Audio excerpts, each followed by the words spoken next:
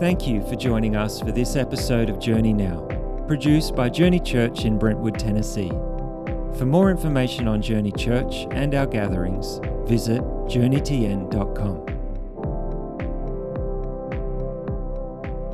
Hey, welcome to another Journey Now podcast. It's great to have you join us. This is how you open a podcast. Yes, it is. And we are going to ask an interesting question, first of Susie and then of our friend Mike. The first is, why do you like the pink and yellow Starbucks? What are those called? Starbucks. Starbursts.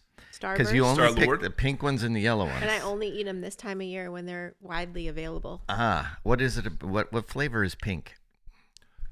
Isn't it like strawberry? And strawberry and banana. I'm a tropical girl. Yeah. Yep. Do you like banana candies? I like banana Starburst. I Okay. don't really like I thought they candy. were lemon. Okay, yeah. I don't really like candy. I like chocolate, like milk chocolate plain. Okay. You know who But are people that don't eat a lot of supplements? Yeah. People who eat bananas. Yeah. I eat a lot of bananas. I like bananas. I eat bananas every day. But banana candy, I think, is Mm-hmm. it's the dregs of the candy. Listen, I'm here for the underdog. Oh, wow. Wow. Okay. I don't know. I like it. Yeah, no, I Yeah. think you're But great. I don't ever buy candy. Like I would Yeah. never buy a thing of Starburst or Skittles. Chocolate, Or you'd buy chocolate. I Sour- try not to buy chocolate. But Sour Patch Kids? I have been known to hide chocolate Yep. in certain places in my home. Oh, Ooh, where? Yeah. Totally. I guess No one's. that. I'm Hey, not no telling one in you. your family's listening to this. True. it's only This is true. These the are one facts. listener. We have, dear listener, These are will big not tell facts. us. Okay, you're fine. I had like 4 people tell me last week that they're the one listener. Yeah. It's so great. I think there's 5. There's five. Dear All right, so where is it? I'm not telling you Why not? because Because maybe he'll tell Judah. yeah, exactly. Judah's not going to eat your candy. Judah might eat my candy. Yeah. Oh, for sure. All right. And then I'd feel guilty that I hid it from him, and it's just a thing. Exact- So yes. no, just So why let don't me we just confess let me it? have my own Yeah. thing. Yeah. Okay, Okay. We're It's letting you. one thing. That's right. As the Lid boys now are running through their house going, it's got to be here somewhere. Listening to this podcast, they don't know. Yeah. But you know why I hide the good chocolate? Is it in a because hollow they'll book? eat any chocolate. This is the thing. They'll eat like Yeah. They'll settle crap for anything. chocolate. Yeah. They'll Like, eat Hershey. Yeah. I mean, So is the good chocolate like Ghirardelli? Is that the good chocolate for you? Ooh. no. Okay, let's hear it. Okay. What's the good chocolate? Well, the best chocolate. There was a deep sigh. yeah. I know because you bring out these like ridiculous parts of my Yeah. personality. Yeah. on this I'm not sure we bring Yeah, that out. yeah, They're it's- just it's- sort of right there. Yeah. I don't think we have to dig. Yeah. You know, deep. Okay. No, we haven't. No. Most yeah. of the day. Yeah. Wow. Keep going. Okay. Go ahead. Yeah. So And I still think this is lemon. Cadbury's Dairy Milk. Oh wow. But the caveat is if it comes from England. Like it has to be the kind that they make in England. Oh, wow. Which Okay. they used to sell in like British import shops here. Yeah. But there was like an actual thing where Cadbury made the decision to no longer import their chocolates from Europe because Hershey makes it, I think, here. Exactly. Oh. Or Nestle. One Nestle. of the two. Nestle makes it here. So they don't and it tastes different. So there are a few people in my life who know me so well that when they travel to Europe, they bring me back Cadbury's Dairy Milk, and I don't share it. Is it in a? Is I it? I feel like I'm supposed to write this down. Is it? Yeah. Is it in a No. bar? Is it in a bar? It's a bar. It's Okay. and like it's It's so not like the cheap. eggs. It's So that- literally like the cheap chocolate in England. So but it I love literally. it. So it cannot fit in a hollowed out book. So that eliminates now that we have kind of a size Yeah. Yeah. to work with. Now, Touche. when Yeah. I don't in have Nice. plastic bags in the toilet tank. There it is. no, Okay. No. when I don't have people smuggling chocolate across the border for Yeah. me, Yeah. I might do like a Trader Joe's like sea salt and Oh, caramel oh. situation. Oh. Oh, those are nice. Thanks. We're learning a lot. Yes. Yeah. But is that Yeah. a secondary choice if the other's not available, or if the other's available, will you make that choice even if the other's available? No, if the dairy milk is available, that's- it's like that's like For the win. yeah. Yeah. how much of the bar disappears at a time? Are we talking a no, third? we're not even going to go we there. talking I'm not about here to half? confess my sins. That is way too vulnerable. No. Okay, we'll Moving move on. We'll move on to the next Moving question. on. Way Okay. too personal, Mike Erie. I'm- Come on. Yeah. I'm trying to understand Mike's relationship with McDonald's. So Well, yeah, this- let's talk this- about that. Oh, it's awesome. So in the morning, when I rise, When I rise, give me Jesus. yeah, Yes. And in the morning, give me a McGriddle. yes. So I love. Oh. I've never had a McGriddle. Yeah, I absolutely love that'll stop your the heart. McDonald's breakfast that consists of sausage McMuffin with egg, Yeah. with no muffin. yeah. So it's really not a McMuffin. It's just no, it's just there's no carbs. an egg. It's just an egg, sausage, and cheese. Yeah. And wrapped together in Ah. butter. and I don't How drink do they coffee. wrap it in butter? Well, it's just Butter. metaphysically. Yeah. That's It's Does it sort come of in the held wrapper? together. well, just eat. Just No, eat. they put it in a little carton for me Okay. Yeah, because it's not a sandwich. yeah. But this is 300 calories according to McDonald's calorie counter, and it's 50 something grams of protein and no carbs, and it makes me happy in the mornings. If I have to get something on the way, otherwise, sometimes it's peanut butter and toast. Yeah. You know. Yeah. Yeah, which is glorious. Yeah. I mean, What to kind be of honest. toast? Yeah, I was going to say, what kind of bread? Well, I prefer my bread wheat bread, but sometimes some very nice white bread makes it in, Mm-hmm. and I don't discriminate. If you cover anything in peanut butter, it's I think we just asked the wrong question about bread. What kind It's of peanut more- butter? What It's kind more of a peanut butter. Yeah. Mm. so it's Skippy Natural, and because You feel better about it Because saying you're a natural. natural Yeah, it's kind of guy. natural. Ooh, it's healthier. It's Guys, natural. it's natural peanut yeah, butter. yeah, Okay, yeah. if God didn't want, Yeah. right? I mean, He wouldn't have made it naturally. It's Yeah. so good. It's so when elephants step on peanuts, there's butter that's Yeah. produced, Yeah. and Hey-o. they collect that in Africa and mail that That over. Yeah. that's so, And so I hide that. Yeah. But in seriously, plastic what's the bags. difference between the Skippy Natural and the regular? Is there like no The name. soybean oil or The name, because They're- they can't say does organic it or they have can't the say healthy because it's does it not have organic. the or oil healthy. settle on the top? Do you have Yes. to stir it when Yes. you open it? Yes. And then that you sounds have to like stick it the in name of fridge? somebody's pool boy. I to me. don't stick it in the fridge. I like it. It doesn't need to be refrigerated. Well, maybe. Hmm. But I mean, I'm kind of the last person you should go to for dietary advice. I mean, just what I'm actually my big announcement. Also, big facts. Here we go. My also So how many pieces of toast are we talking about? 2 pieces of toast. Oh, two. pieces Okay. of toast. Yeah. Yeah. And the big decision is usually between creamy and crunchy. Yeah, peanut that's Oh, what I'm yeah. saying. That's Yeah, the yeah. big decision. Yeah. Because I mean, it depends. There are days when I'm like, "Oh, I'm really hungry." So you have both in the house Yeah, at all times? Both available. Hmm. yeah. I mean, if I'm in a season of like eating bread, so there's sometimes I'm just like I'm gonna go carb free for a while. But if I'm in a carb season, then yeah, 2 pieces peanut butter toast. Now here's my perfect day. All right, this is today how it's gonna go down. So we had the sausage McMuffin with egg with no muffin. Yeah, yeah. All right, No So muffin. that's breakfast. I have a Quest protein bar. Yep. That will Nice. be lunch. Everybody skip ahead about 10 minutes. At and then 4 you're gonna get o'clock. something.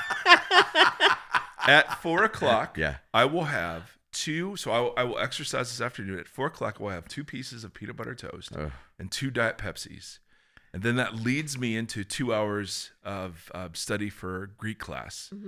And that's and then something extraordinarily healthy Yeah. for dinner. This all sounds so good. I think this should go in a book. Yeah. Does the Diet Pepsi serve as caffeine to like wake you up and Yes. keep you alert? Yes. Yep. It doesn't have aspartame, so it's We had this call it- conversation yesterday. I love saying aspartame. It has saccharin. we call it Diet Pepsi Natural. That's so true. That's so Right. nice. Yep. There it is. So anyway, if you're at home, dear listener, you definitely want to listen to Tim Inns or Susie. Kevin eats like crap and is skinny. I mean, yesterday he's munching on Reese's peanut butter cups for breakfast and a Diet Pepsi with Twizzlers. and- yeah, you eat. No. I wasn't eating. I had some Twizzlers yesterday. Shocker. I know. Did you have the little ones though that came in the Halloween? Don't like candy? those as I know well. because they don't taste the same. You have a. He's a thing. purist. Yeah. Mhm. He's got He's a purist. He likes Twizzlers natural. Yeah. That's what I was Yep. just gonna say. Yep. Exactly. I still think Skippy Natural sounds like pool It's boy. only it's like a three. pool boy. It's 3 ingredients. It's like Skippy peanut butter, salt, nitrates. and then some sort of great preservative. Yeah. Do you like almond Salt. butter? No, if God wanted almonds to be butter, Yeah. He would have made him Okay. peanuts. Yeah. What would he have done? well, he would have made almond trees in Africa where elephants could step That's on them. There it is. See, Yeah. elephants are actually the best people to follow for dietary advice. They love peanuts. They don't love almonds. There's a reason for that. Right? please Last enunciate. Must be. So Uh, seven Speaking of trumpets. Revelation, yeah. Speaking of seven yeah, trumpets I was about that to dive spit out 7 peanuts oh, and stepped on Careful. them. Yes. Wow. So we're in the So I mean, you guys are complaining I don't reveal anything. there it is. How about that? There it is. A whole day of food. How about transparency? Boing. Yeah. Yes. Yes. Swish. You want vulnerability? There it is. Yes. Yes. And what's so great? Yeah, what man. is so I wasn't great? willing to share where I had my chocolate. That's too vulnerable. Yeah. So Tim, how was Halloween last night? Nope. We're moving on. Oh, It's we're 10 moving minutes on. in. Okay. It's 11 All minutes right. in. All right. Dear moving in. listener, I is just wanted to very know. impatient. I right was now. trying to. Yeah, the listeners like I don't care about Yeah. Tim and his Halloween. It's He had his true. hot gloves on. I'll just say that. Oh, hot gloves. Were you For the- Michael Jackson? For the fire. Nope. Nope. Hillary got me fire gloves. Oh. For Father's Day a few years ago, and Is this a thing between you and Hillary? I'm not sure we should ask that This question. is talk about vulnerable. No, they're just to touch fire. So, anywho, I Yeah. can touch. Yeah. Yeah. Yeah. Oh my gosh, there's nowhere to go on this. Yeah. Natural. Hot things. Hot things. Okay. A solo stove, No. if you will. Let's move on. I'm hot. Anybody else hot? It's 62 degrees in here and I'm sweating. Okay. So the fire. Yeah. The fires of the lake of fire. Speaking of, Dealing with the beast. And Where's Edwin? safe for the whole family. Safe for the whole family. Oh. Thanks, Tim, for sharing. Let's move on. I will I'm share just more. gonna text to cut that. Yeah. yeah. I'm texting my wife right now, honey. Give me Can some I have some fire gloves? Hot gloves. They're called hot gloves. Oh, there was one word I'm not saying that would be so good. Oh, there's a lot of words Yeah. I'm not saying that would be really funny. Way So to the 7 witness. seals, Yes. 7 Yes. trumpets, Yes. 7 bowls. 7 bowls. Yes. Yes. All- yes. Just all point to. Oh. All right. All right, deep breath. Do not edit this. Please Yeah. do not edit this. Hey everybody, welcome This to the is Journey actually the Now best- podcast. This is the most interesting podcast. We should have we've just done. started right here. Yes. Start with the hot gloves. Oh. Sorry, Grant. I love that Hillary bought them for you. Oh, that's that just makes yeah. it so And he good. was like walking around going like, "Hey, I got my hot gloves on. Don't worry about it." with timber. I was holding timber Sure you were. and putting the hot In this- timber in the fire. In his Yes. highly Oh. flammable red Yeah. jacket. He was Yep. wearing. Every year. Oh, well, we are in a series on Revelation, which we're all going to burn now. Yep. Oh, that's funny. I've not seen Kevin that red That was pretty good. with tears. That was worth the price of admission. Yes. Oh. Yes. Dear listener. He was, yes, yeah, it was funny. That was funny. I appreciate that, Tim, more than you know. Yeah. So we probably got some questions about the teaching. Questions. We Let's did. go. Yep. Go ahead and Well- fire up your phone Well, there. I kind of know what they are. I was, Okay. was in them like knee deep yesterday, neck deep, and a lot of interesting questions revolve around this idea that what you presented on Sunday was this idea that what is being talked about in the opening of the seals and the trumpets is the judgment of Rome, and why it is a corrupt nation and these different things. And so people are wondering, is this a pattern in which God just did during biblical times, or is this an ongoing pattern that we can identify in the world today, or even in our not so distant past? Just a state of humanity. Yeah, like if we look at the history of man, can we see other and woman. Thank you. I mean, I'm just mankind, saying, like, humans, maybe even women first. humans, yes. Womankind. Yeah. humans? Is this the way that God deals with nations Mm-hmm. in a reoccurring theme throughout Yeah. women that. history? Yeah. So the idea was that Revelation opens up this pretty huge vista from chapter 6 through chapter 16. And at the center of that vista are 3 cycles of 7 judgments. And those judgments or those cycles are interrupted by different visions and so on, so on, so on. But the question is, at least I've always been taught, those judgments are in the future, and they're kind of a chronological and linear sequence. And the argument we were making from the text was, no, these actually are 3 snapshots of the same event called the Day of the Lord. And the Day of the Lord was something that had 2 reference points. There's a reference point in the future where God will ultimately and finally defeat evil. But there are also occasions in the middle of human history where God is dealing with unjust nations and liberating his people and demonstrating his authority. And that there are examples, there are 3 in the Old Testament, of nations that were brought down when confronted by the day of the Lord. Egypt was one, Babylon was another, and Israel, ironically, was another. And so is it possible that pattern can continue? Of course. Yeah. But we don't have authority to name it as such. Yeah, that's an important point. Because only when God is saying, listen, this is what I'm doing, only when he's doing that do we have authority. So whenever somebody claims to speak for God and is like, hey, this judgment, this tornado or this earthquake or this terrorist activity is the result of such and such sin, there's just no basis for you to say that, because under the old covenant, God would tell you, hey, I'm about to discipline you, Israel, and here's how. Here's this nation that's coming. Here's a swarm of locusts that are appearing, right? I mean, you would know that under the new covenant, we don't operate in the same way, and God doesn't deal with nations in the same way, because now, instead of God dealing with one individual ethnic group as defined by a geopolitical entity called a nation, now this transnational, trans-ethnic movement called the church deals and is formed of people from every tongue, tribe, and nation. So God has changed the way he deals with, quote, nations because of the way in which the church is formed. Does that make sense? Yeah. So Is the church in and of itself now the nation? If you a nation, if you will. Well, I wouldn't use the word, only because the nation state is defined by the threat of violence, right? And by boundaries.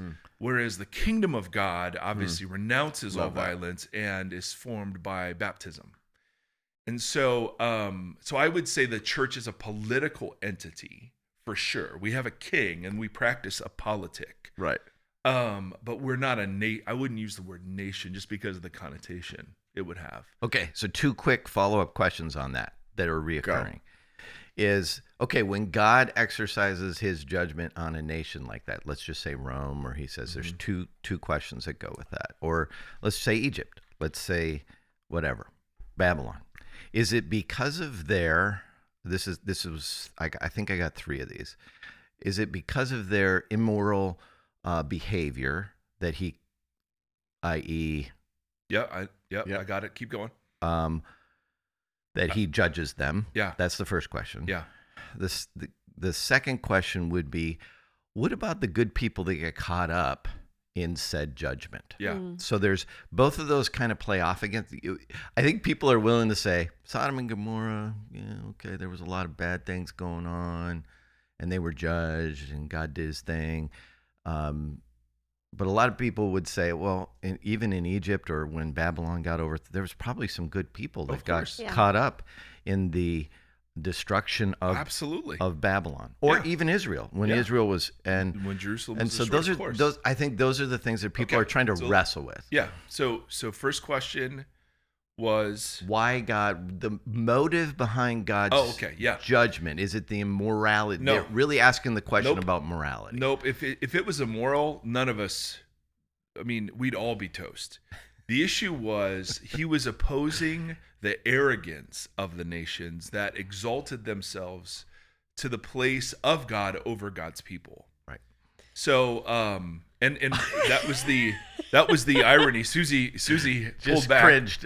What was the cringe for? Oh, I don't know. Sounds familiar.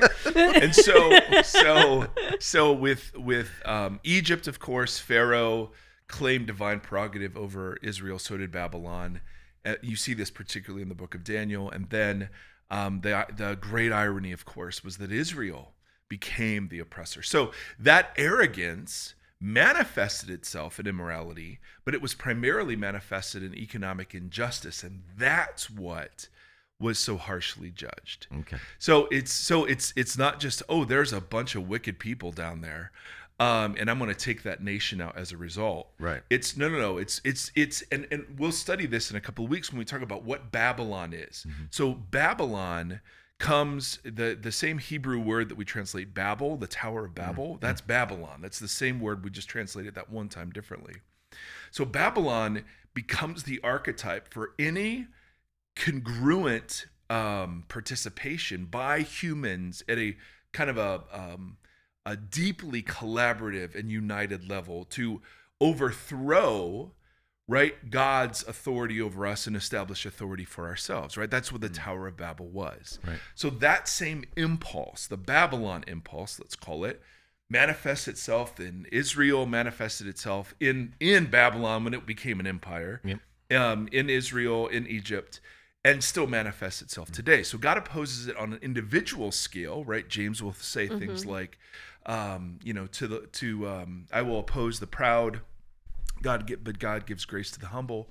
But at a national scale, God opposes that same sort of conglomeration of human arrogance into some sort of structure that claims divine prerogatives for itself. And I don't mean that it claims to be God or something. I mean that it claims to be the architect of human destiny and the controller of fortunes throughout the earth.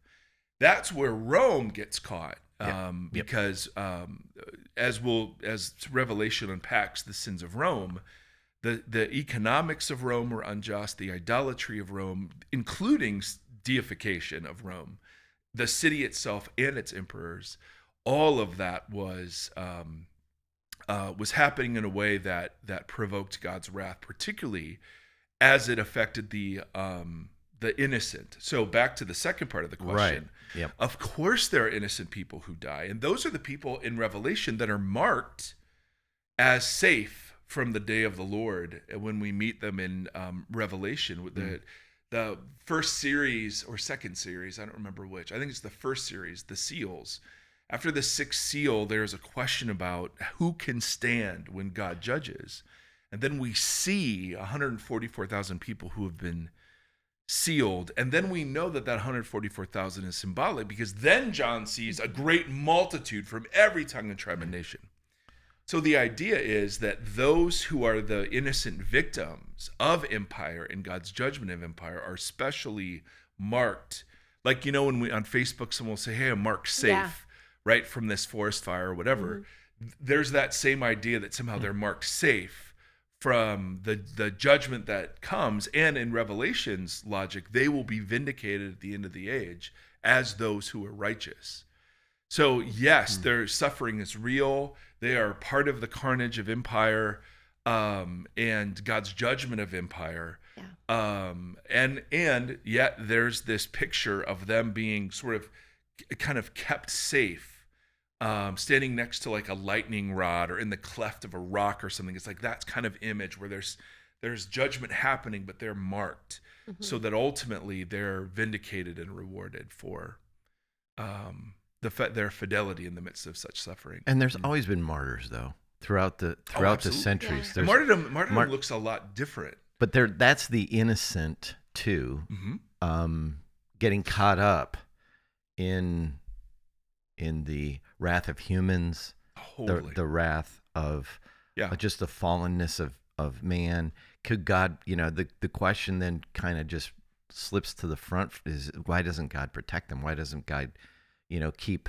Well, he does sometimes. Yeah, and sometimes he doesn't. And how do we know? I think this is what people are really struggling with when they hear this version of, well, what if the United States is one of those nations that gets judged?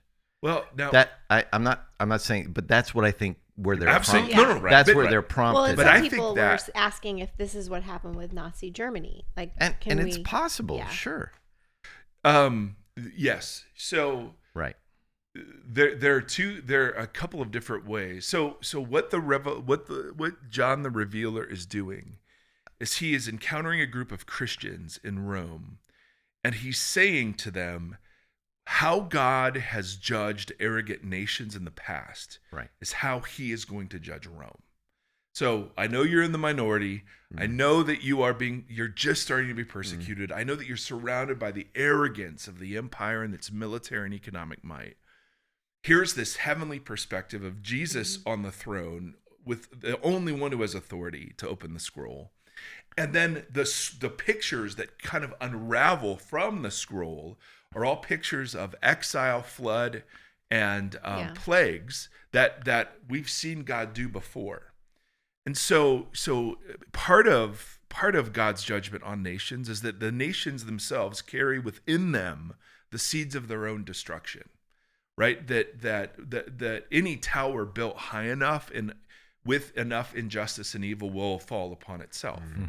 And that's what sin is too. Sin in Hebrew, it's interesting. The words for sin the consequences always contain the sin. So if someone is destroyed, they've been turned over to destruction. And so whatever it was that they were doing is actually the consequence for the sin itself. I think God judges nations, similarly. So on the one hand, you can look at modern geopolitical entities and see the judgment of, the world wars and so on and so on and so on. But on the other, we're not in a place to call that a divine judgment yet. Right. Because we just don't have biblical authority to do so. And we've not been given warrant that God still deals with nations that way. Rather, he instead deals with a church, which is, as we've said, transnational. Yeah, and the danger that people fall into when they talk about Nazi Germany or they talk about situations is that God raises up his nation, his people to defeat that nation. So then we would have to put like Syria or other. It would pit us against each other. It would, Right. But even when Rome is ultimately destroyed, or when Babylon is destroyed, it's not by the Israelites. Oh, It's not by God's people. It's by another. that's right. He allows the Persians Interesting. Yeah. to come in and crush them. Yep. And Israel's never given permission. Right. Now the promised land is its own problem. So we'll talk about the conquest of that someday. Yeah, that is its own problem. But here's the piece that another question that comes from all of this conversation is, so if you're saying that a lot of if the revealer is saying that what he's seeing is the darkening of the skies and the earthquakes and the peal of thunders, what is it? Roll of thunder. No, it's the peal of thunder. And the the flash of lightning. And he's describing in these biblical terms these things that are going to happen. Mm-hmm. What differentiates that kind of imagery that he talks about there from the plagues that landed on Egypt? Because if this is imagery over here, Mm-hmm. did those really happen, or were those just imagery? Mm-hmm. That's a reoccurring question I'm getting online and going back and forth. Do you understand the question? I think. Okay. Were they real things? Yeah, were the 10 plagues that went and happened to, and somebody actually asked me, is there extra biblical records of what happened to Egypt during that time. Right. There's not. There which is isn't. so interesting. There is nothing. Israel, Egypt has no record of Hebrew slaves. So like very liberal scholars will make a lot of hay, from that fact. Yes. So, but yeah, so if the question is, were the plagues real? Well, my answer to that is, well, how did Jesus see them? I want to see the world the way Jesus sees the world. And Jesus saw the world as if the Exodus were a real thing that happened. How do we know this? Because of how he refers to it, how he talks about it, and then how he frames his own death and resurrection in exactly those Passover terms. So I think in the national story of Israel, absolutely that happened. Now, I also think that imagery of God's past actions, real actions in history, can be used to describe events that are going to take place, but we don't know exactly how those events are going to happen. So when we say, hey, there's going to be a new Exodus, right? This is the promise of Isaiah. Even though the writer is using cosmic language, we understand that the cosmic language is describing the significance of the event, not the how of the event. Right. And so, and this is very often the case when Jesus will talk about, the destruction of Jerusalem. Like he will say, he will use cosmic signs and indicators. And when you see an army, camping around, and there was a literal army that was camping around, but then he'll slip into cosmic language. And you just realize that this was the way they talked and utilized. So if I said, if I wanted to say something was a really big deal, right? What are pieces of language that I could use to say that? What would you got? So if I said, hey, this is really important, guys, what are colloquial ways I could make that point? Okay. This is super important. Yeah. Okay. These are you. big facts. Okay. So, dumb question. Like it's a phrase that I still don't quite get that we use right now is, Mike, you're killing it. There you go. You That's are great. Thank you. You are Thank you, Kevin. killing Totally. it. I don't know what it is, but you're killing it. Yes. Yeah, that's great. That word will make no sense to somebody. 2,000 years later, someone Mike finds killing? an email that says, dude, you were killing it. And you're like, okay.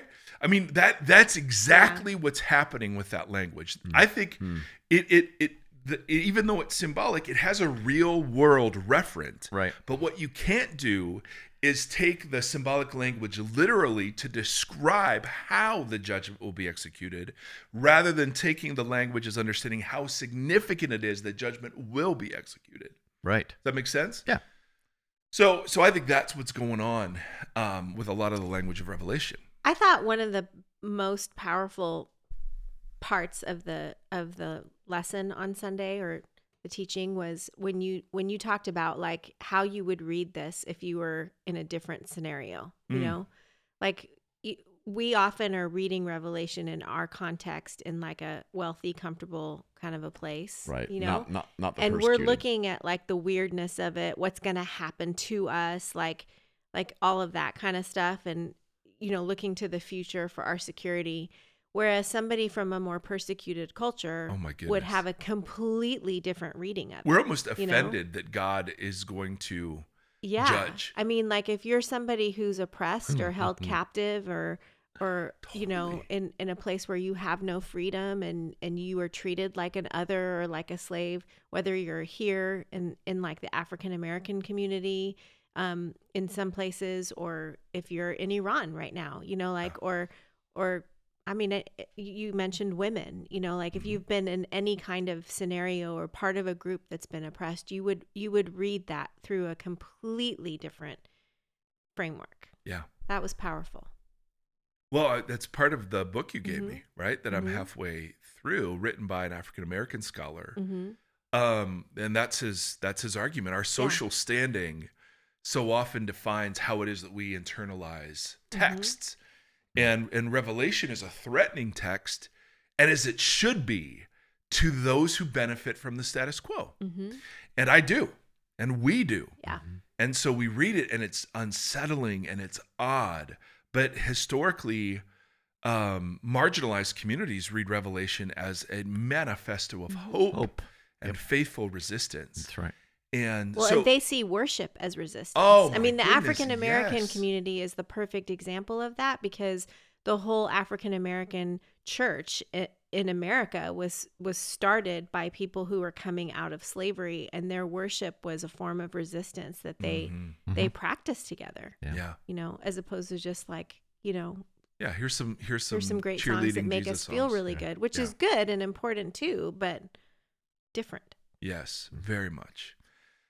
And so one of the great gifts that Susie brings to our table is, as she's studying the history of the Christian movement, of theology, you just get this perspective that you can't get any other way, that American forms of 21st century Christianity are not the point and are not the center of God's work in the world.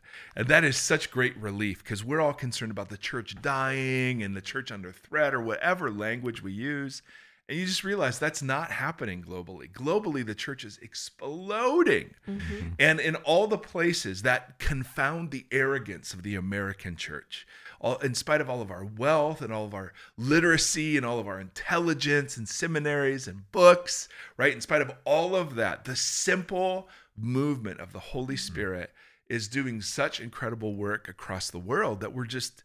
that people are sending missionaries here, Yeah. which is, and so the natural question that we all have about, is America a Babylon? Well, the answer is yes, of course. There is an empire. Oh, yes, for sure. The issue is, how does it display Babylon? Because that's not to say it doesn't do good too. I think America does good in the world as well, but I think we have to ask, why don't people experience America as a positive force in the world?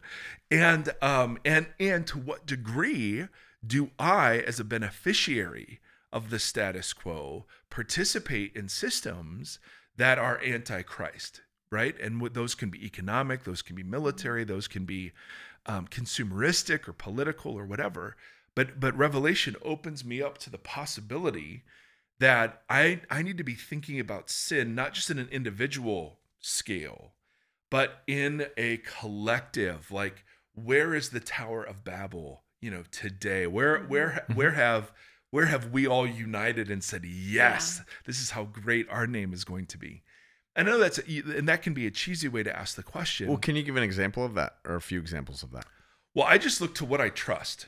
So if things turn bad, whatever bad looks like, what do I trust? I trust the American military, that we have the best weaponry, and that we're totally technologically sophisticated. True, I trust tech. I trust the unfiltered, unhindered pursuit of technological advance, because it'll help us in medicine, right? We're going to be able to cure diseases. We're going to be able to live longer, right? The promise of progress, right? There is a story we as Americans tell about America that I think the Bible would call some of those parts into question.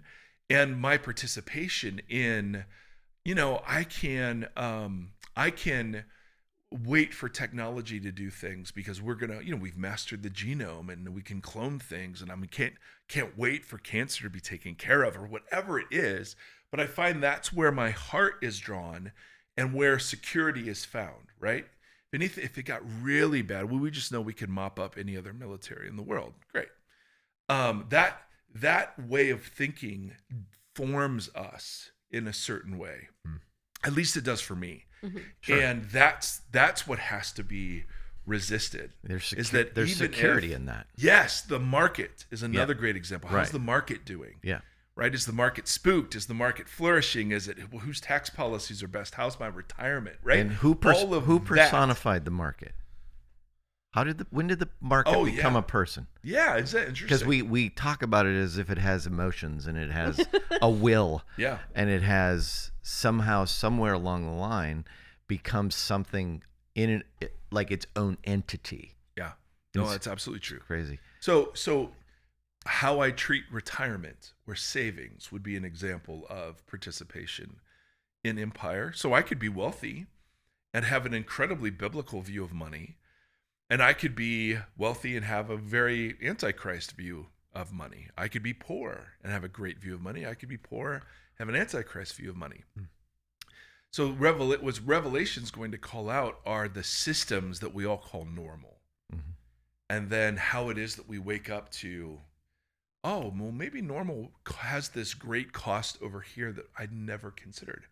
And that's, part of what's happening racially in our country, right? Is that I never knew. I was talking to, we had this beautiful couple of a member of our church, and so our friend, his father and mother were here, and then the father's father was involved in the civil rights movement, and he was just sharing like how much hate he's had to overcome in his heart, and I mean stuff I was like blown away by. And I just said to him, like, I just never knew how differently the African American experience of America was, right? So is that a bad thing that I know that now, or is that a good thing? For me, it's a good thing because now I'm aware of something. I've woken up to something, hence the word woke, which, has now become this pejorative thing. But I've woken up to a system of oppression and injustice that I'm now in and as a disciple of Jesus, I'm now required, because of my commitments to Jesus and the church, to examine all of the assumptions and all of the ways of living and talking and thinking that have fed into that, even though I wasn't aware of it. So Revelation's designed to provoke that sort of excavation in us. That's really good. And sometimes we just don't see it because it's normal. No one calls it out in us. It's the water we swim in. It's the world view of Americans, not necessarily. That's one of the things that is kind of, I'm like, Susie and I went to a conference. I was wondering if you were going to bring that up. A lunch last week, and they and it was fascinating. It was healthy. It was good that we went, and it was listening to it from the other perspective. It was listening to what you're describing from a different perspective of, we have to be afraid of these things. We have to be afraid of BLM and Marxism and any kind of transgender issues in the culture. Those are things we need to protect from and reject, and because they've done the research, it's bad. And yet, in my mind, I'm thinking, what does that have to do with the church and the gospel that actually makes sense? And I'm still trying to figure out how that makes sense, because if the church really is to be a place where everyone is welcome, it erodes away the whole idea of a power structure. It erodes away, because you can ask the simple question, who's not welcome at my table? And you begin to recognize your bias. You begin to recognize your buying into the power structure. You're beginning to recognize how much you may diminish women, or you may diminish the marginalized. And in the day that all this was written, back when the Bible was written, it would have been, I don't want a slave at my table. I don't want women at my table. I don't want the diseased around me. I don't want the lowly. And so that's a lot of what the letters were written about, is stop doing this. Stop segregating yourselves, and stop seeing yourself as power over or better than. And it's hard. You start asking yourself those questions, and you begin to realize how you leveraged a lot of that to get to where you are. Yeah. Unknowingly. Yeah. But see, the point that has to be made is that this isn't a political statement. This is discipleship to Jesus. Right. And what isn't a political statement? The conversation we're having about race or gender or whatever. Right. So people will say, well, there they go.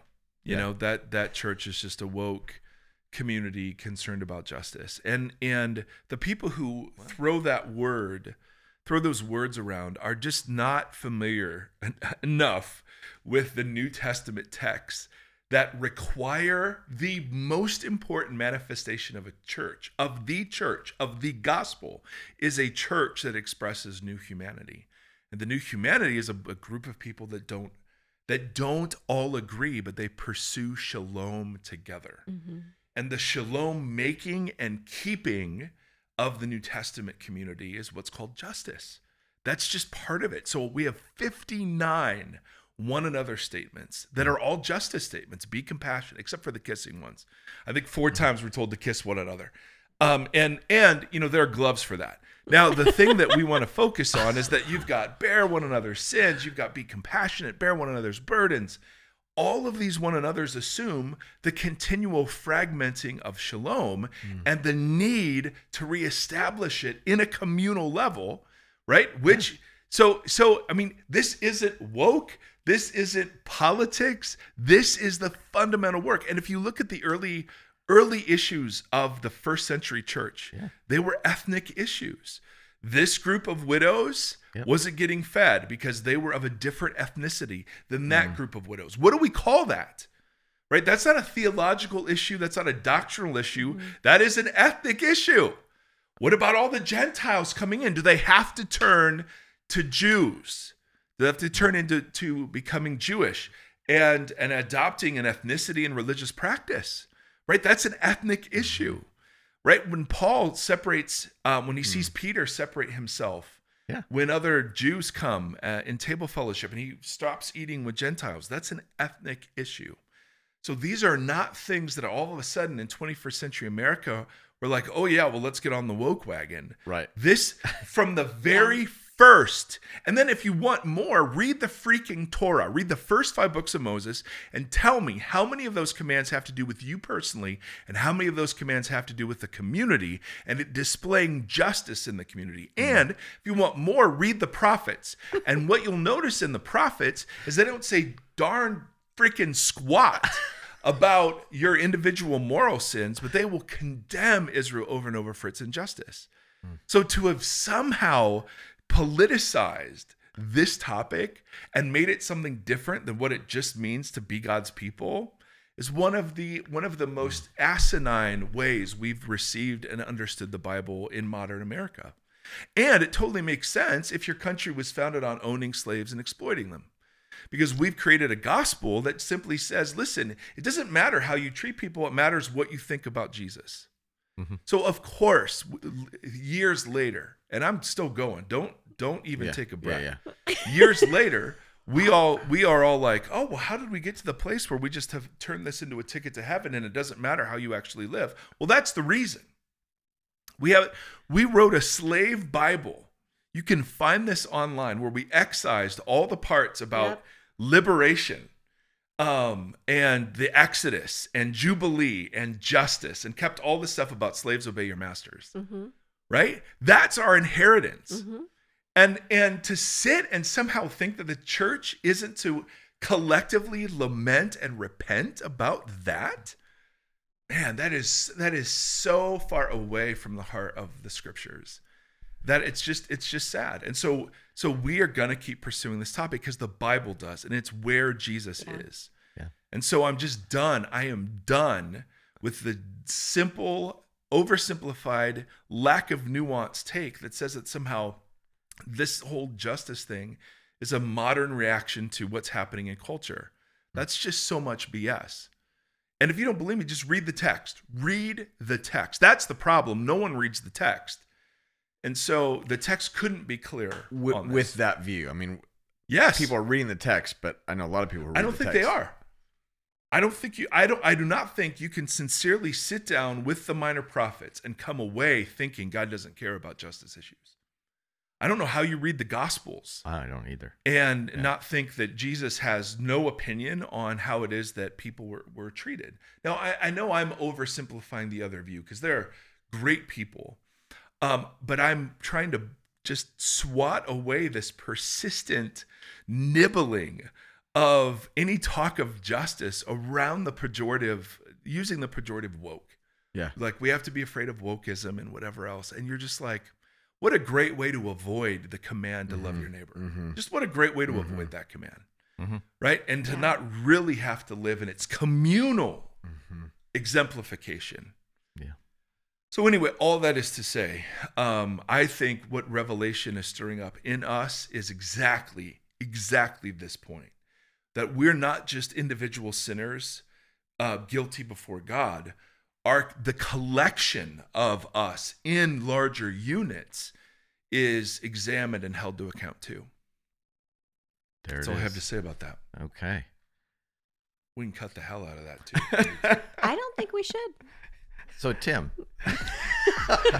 Back to hot gloves. Yeah, hot takes. No, it's good. It's good. I have so many more questions. Yeah, and we'll get to them next week, or we won't. But thanks, Mike. Thanks, Tim. Thanks, Susie. A lot of laughing, a lot going on there.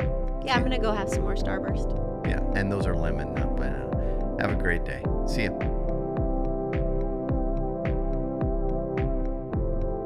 Thanks for listening.